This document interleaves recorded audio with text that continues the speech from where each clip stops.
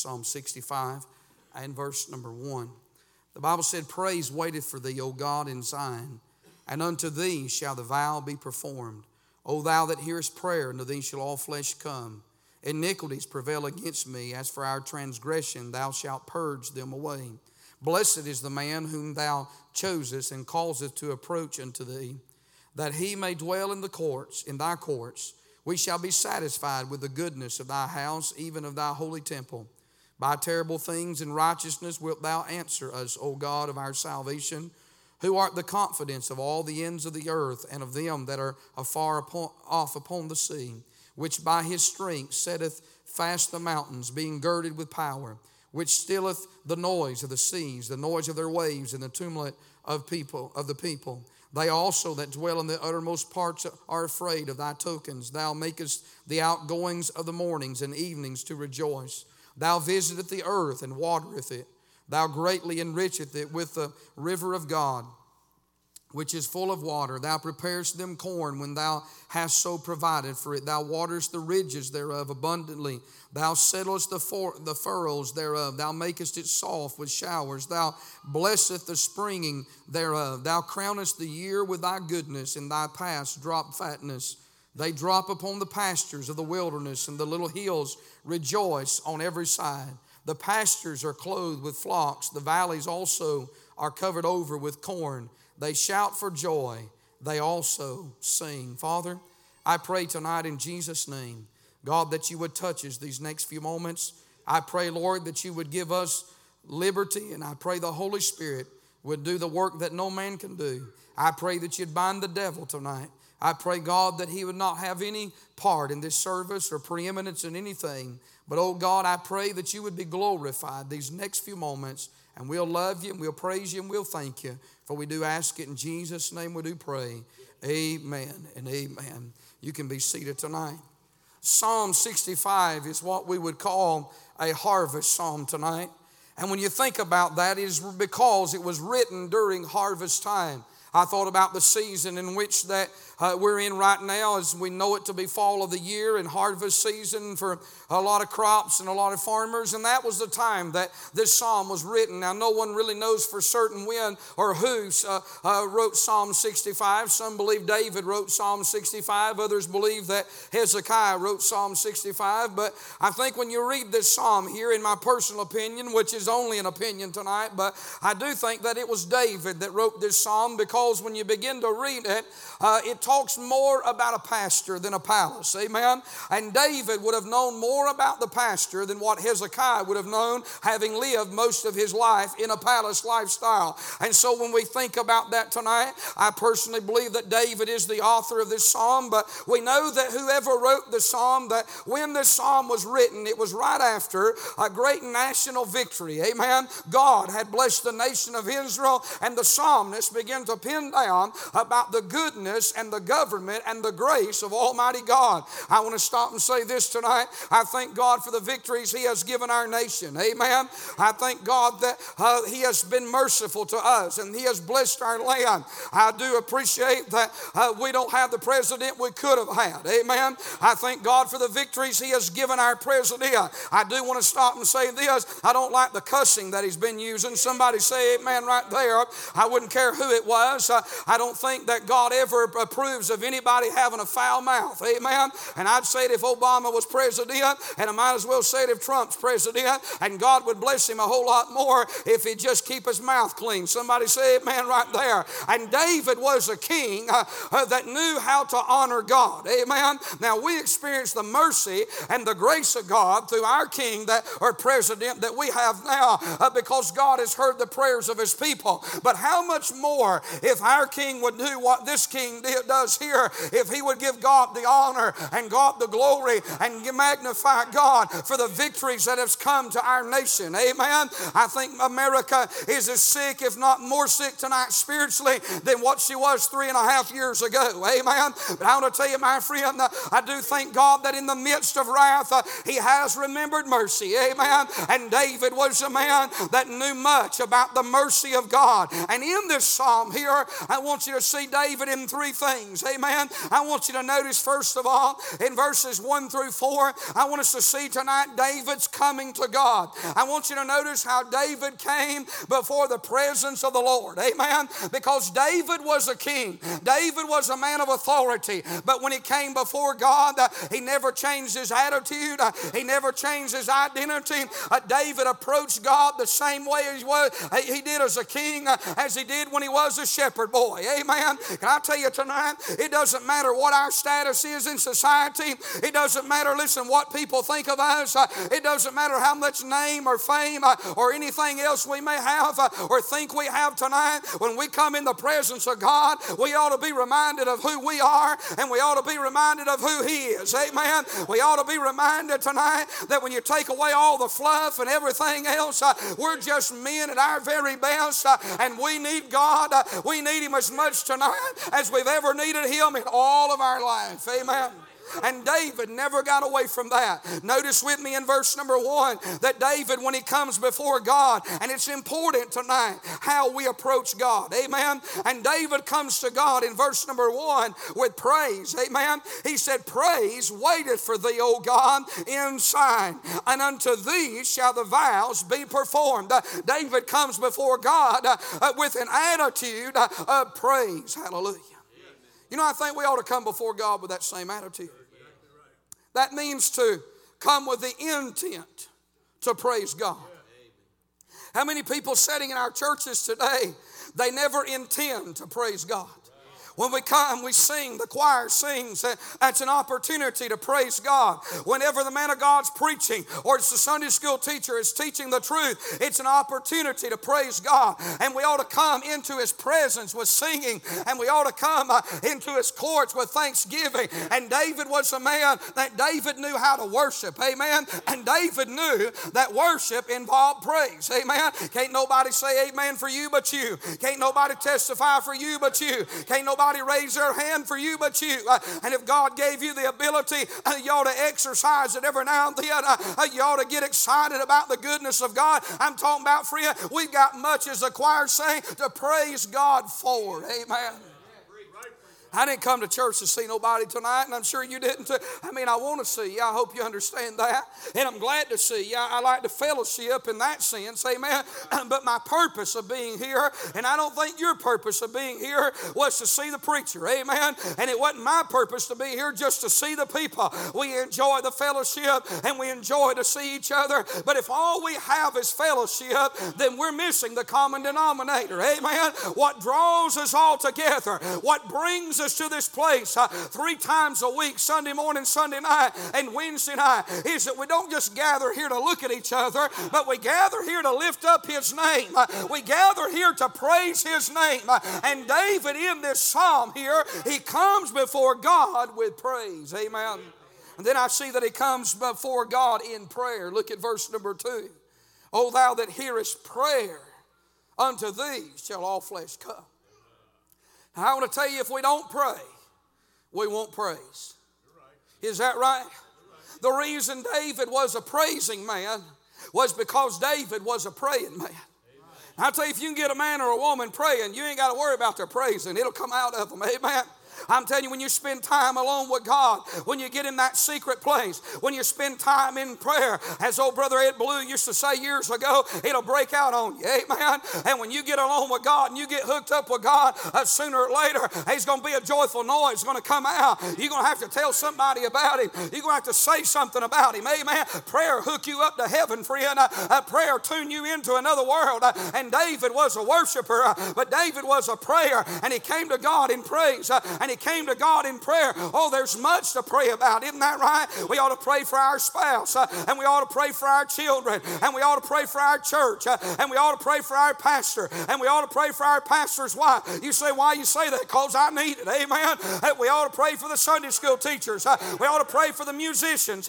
We ought to pray for the instruments. Amen. We ought to pray for the young people, and we ought to pray for the married couples of the church, and we ought to pray for all the functions, and we ought to pray for revival, and we ought to pray pray for visitation, and we ought to pray for sinners, amen, and we ought to pray for the services. There is so much that we ought to pray for. We ought to pray for the offering, and we ought to pray for the missionaries. I mean, it just goes on and on and on. And listen, it doesn't take a whole lot of thinking. If you'll spend time in prayer, we ought to be a people of prayer, amen. O thou that hearest prayer, unto thee shall all flesh come. David comes to God in praise. David comes to God in prayer. And then I notice in verse number 3, David comes to God with a problem. Amen. And I want you to notice the problem that David has in verse number 3, because it's the same problem that your pastor has, and it's the same problem that you have. Look what he said here. He said, iniquities prevail against me. As for our transgression, thou shalt purge them away. Now, David had a lot of enemies, but David's number one enemy was his flesh. Amen. And David said, God, I'm coming to you in praise. I'm coming to you in prayer, but I'm coming to you with a problem. And the problem's not, listen, the problem's not it's not somebody that wanted to take the kingdom. It's not some army that was trying to fight against Israel. David said, Lord, I've got a problem, and the problem's my old sorry stinking flesh. Amen. He said, these iniquities are against me. And he said, I need a cleansing. I need a purging. Can I tell you something? I need God to cleanse me every day. Don't you? I need God to cleanse my mind. I need him to cleanse my heart. I need him to keep my hands clean. And if I don't ask him to do that, you know what will happen? The dirt piles up in my life. I'll tell you, it'll weigh you down. That's why I like preaching. Amen. You know what preaching will do? It'll turn the light on for you. Reading that Bible will turn the light on for you. It'll show you and I the dirt that's in our life, so we can do something about it, and we can get purged. David said, I got a problem, and the problem is this flesh tonight. Amen. You know, if it wasn't for my flesh, I wouldn't have 90% of the problems that I have tonight. The problem with the flesh isn't just in the youth. It's in all of our life. And young people, tonight you'll battle the flesh the rest of your life. But you can have victory over the flesh. You don't have to yield to the flesh. You can crucify the flesh. You can put it on the cross, amen. And you can yield to God and be an instrument of righteousness rather than an instrument of unrighteousness. But you got to ask for a cleansing. You say, but preacher, I don't feel like I'm right with God. I don't feel like I'm where I need to be at. Well, it's your own fault if you choose to live that way, because all you've got to do is exercise the privilege and the prerogative that's been given to you, and get on your knees and say, God, I need you to cleanse me from these iniquities. Amen.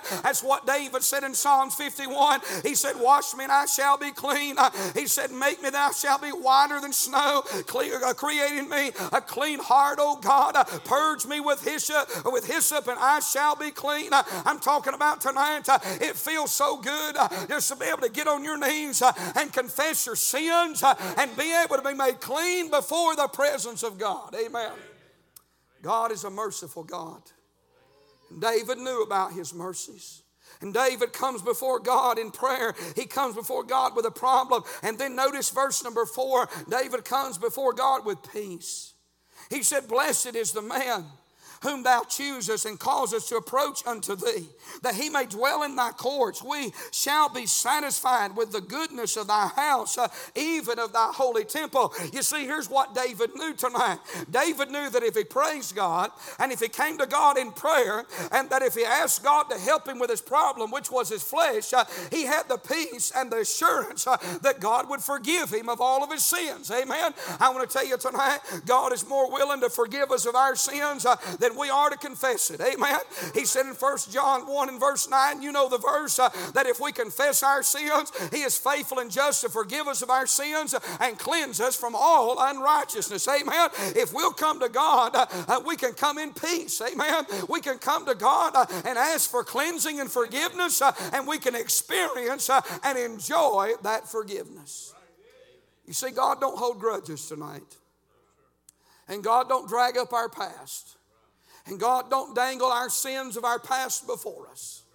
Once they've been washed in the blood, once they've been confessed and they've been cleansed and they've been forgiven, God lets us find mercy and He gives us peace and He gives us that assurance. I'm telling you, if I was to do something tonight to upset one of my parents and was to make them upset with me, listen, even at the age that I am, if I was to go to one of them and say, I'm sorry and I want to ask you to forgive me, do you know I have the assurance tonight that they would exercise mercy and they would forgive me even after all of these years?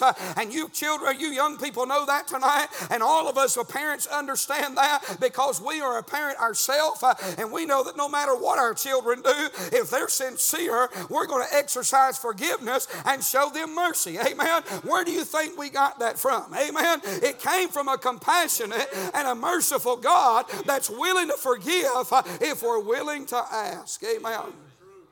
Now see David's coming to God. And then I see here David's concept of God. In verse number 5 down to verse number 8, David tells us what his thinking is about God. And I want to mention these verses, but I want to sum it up in one word. And it's the word power. David knows that God is an all-powerful God. And when he comes to him in this text here, notice in verse number 5, that David comes, and how we view God determines a lot of what we think. Amen.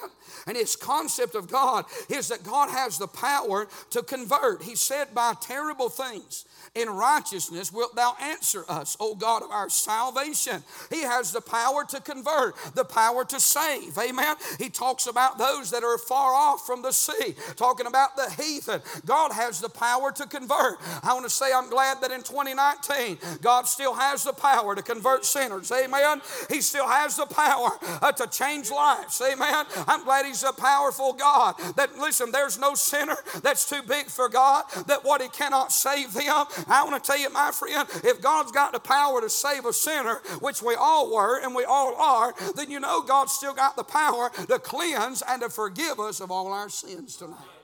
He has the power to convert. And then David knew that he had the power to create. Look what he said in verse number 6. Which by His strength setteth fast the mountains, being girded with power. He said God created the mountains. How many of y'all believe God created the mountains tonight?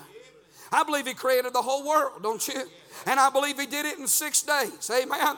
Listen, Dr. So-and-so can write all the books he wants to and say what he wants to about all these different catastrophes, and that in reality it took God more than 6 days.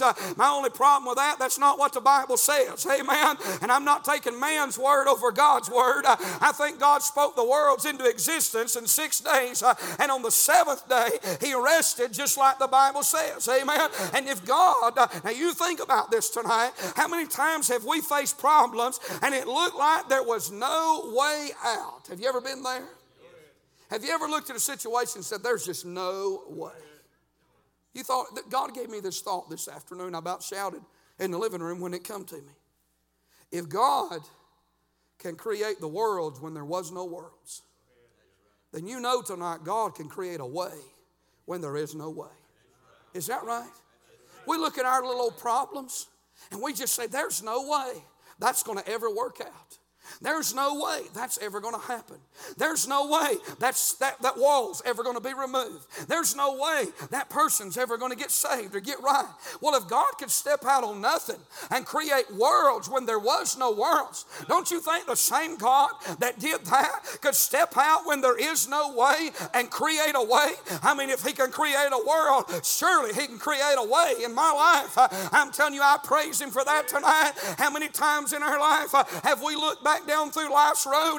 I'm telling you, there's been mountains in our life. It may just be that God set that mountain there and let it be in our way so that we could see that the God of the valley is still the God of the mountain, and the God of the mountain is still God in the valley. Amen. I'm glad that He can make a way when there is no way, because He is the way, He is the truth, He is the life, He knows the way, He has the way, He is the way. Hallelujah tonight. And God always, somehow, some way, He makes a way, doesn't He?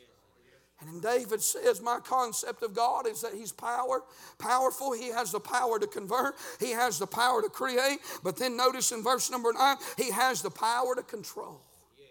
He said, they also that dwell in the uttermost parts are afraid at thy tokens. Thou makest the outgoings of the morning and the evenings to rejoice. He said God controls the heathens.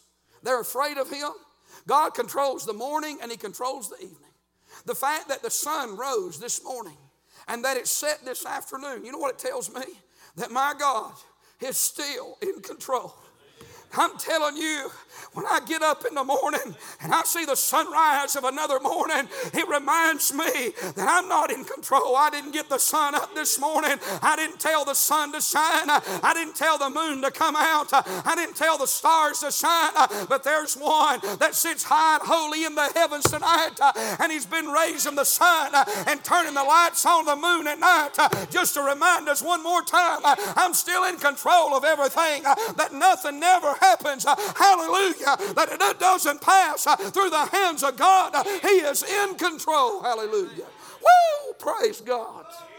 There's some things in my life that looks like they're out of control. But I'm going to tell you something. They may spin out of my hand and they may get out of my reach. But God holds the world in the palm of his hands. He's meted out the heavens with the span of his hand.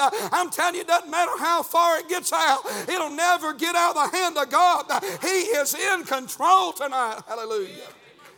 And I think sometimes we have a small concept of who this God we serve really is. And I see tonight David's concept, David's coming to God, his concept of God. But then I want you to notice he closes this chapter out. I see David's confession of God. Because what happens in verse number 9 is David just kind of gets beside himself. You know, I like it when people get beside themselves, don't you? It's why I just don't know about all that shouting. Well, don't go to heaven, friend. You get nervous down here in a shouting service, you're going to have a nervous breakdown when you get to the other side. Amen. Because you'll be shouting. Isn't that right? And David in this psalm, he begins to pray and talk to God. He begins to think about the power of God. And by the time we get to verse 9, and this runs to the rest of this chapter here, throughout the rest of these verses here, David begins to talk about the God of the heavens and the God of the heathen. Amen. He begins to magnify him. Look what he said. He said, thou visiteth the earth and waterest it. And then he uses that word again in verse 10, thou waterest the ridges thereof abundantly. And then again in verse 11, thou crownest the year with thy goodness, and thy paths drop with fatness. I won't talk about all these verses tonight, but because what David is doing is David is just walking through earth, and he's looking about that it's God that makes the rivers and the streams and the mountains and the valleys. It's God that rejoices and brings the showers and waters the hills, and the hills rejoice back to God. And it's God that makes the meadows and the pastures. David is looking around like a young shepherd boy, and he's seeing all the things that God does on a daily basis. And David begins to praise him and say, I just got to give him glory. I just got to give him honor. It's all God. Do you realize it's God that runs the water through the streams? Amen. It's God that sends the fishes through the sea. It's God that raises the sun and causes the stars to shine. It's God that puts the grass in the meadow and that puts the clover in the field and puts the feed down for the bird and causes the bird to be born. It's God that gives life to you, and it's God that gives life to me. It's God that takes care of us as we race up and down the road and puts food on our table. It's God that keeps us healthy and keeps our heart pumping and keeps our lungs going and keeps the disease out of our body. It's not us, it's God. It's always been God. It's Him. It's Him. Hallelujah. It's God. Hallelujah. Woo! I like that old song somebody around here sings it, brother, that's God. Amen. I'm telling you, if you get full enough, you'll see God in everything. Amen. He's in the sunshine, but he's in the storm. Amen. He's on the mountain, but thank God he's down in the valley. I'm telling you, it's God that puts a rose amongst the thorns. It's God that puts the lily down in the valley. It's God that puts the twinkle in the star. I'm telling you, it's God that puts the honey down in the comb. It's God that puts the song in the bird. Amen. I'm about to think myself happy. Amen. It's God that gets you up in the morning, and it's God that puts you to sleep at night. It's God that watches over you. It's God. I'm telling you, He is wonderful. Hallelujah. Tonight. Woo! I bless His name tonight. I'm telling you, had it not been for God, had it not been for the Lord, had it not been for His goodness, had it not been for His mercy, I wonder where we'd be at tonight. But it is God. Hallelujah. Woo! And I'll tell you, when you start thinking about God, you won't whine about all the problems in life. And a lot of people just feel sorry for themselves. You ever had one of those pity parties? I'm telling you, God don't let me have too many of them. He'll let me go about 2 minutes. And then He'll give me a glorified shut up. Suck it up, buttercup. Isn't that right? That woe is me song, I can't get past the first stanza of it. And God said, woe is you. Grace is you. It's grace, amen. I'm telling you tonight, I think about the trials of life and nobody enjoys them. But I'm glad I got a friend. I'm glad I didn't go through one trial without my friend. I didn't go through one trial at what he didn't hold my hand, at what he didn't help me, that what he didn't console me.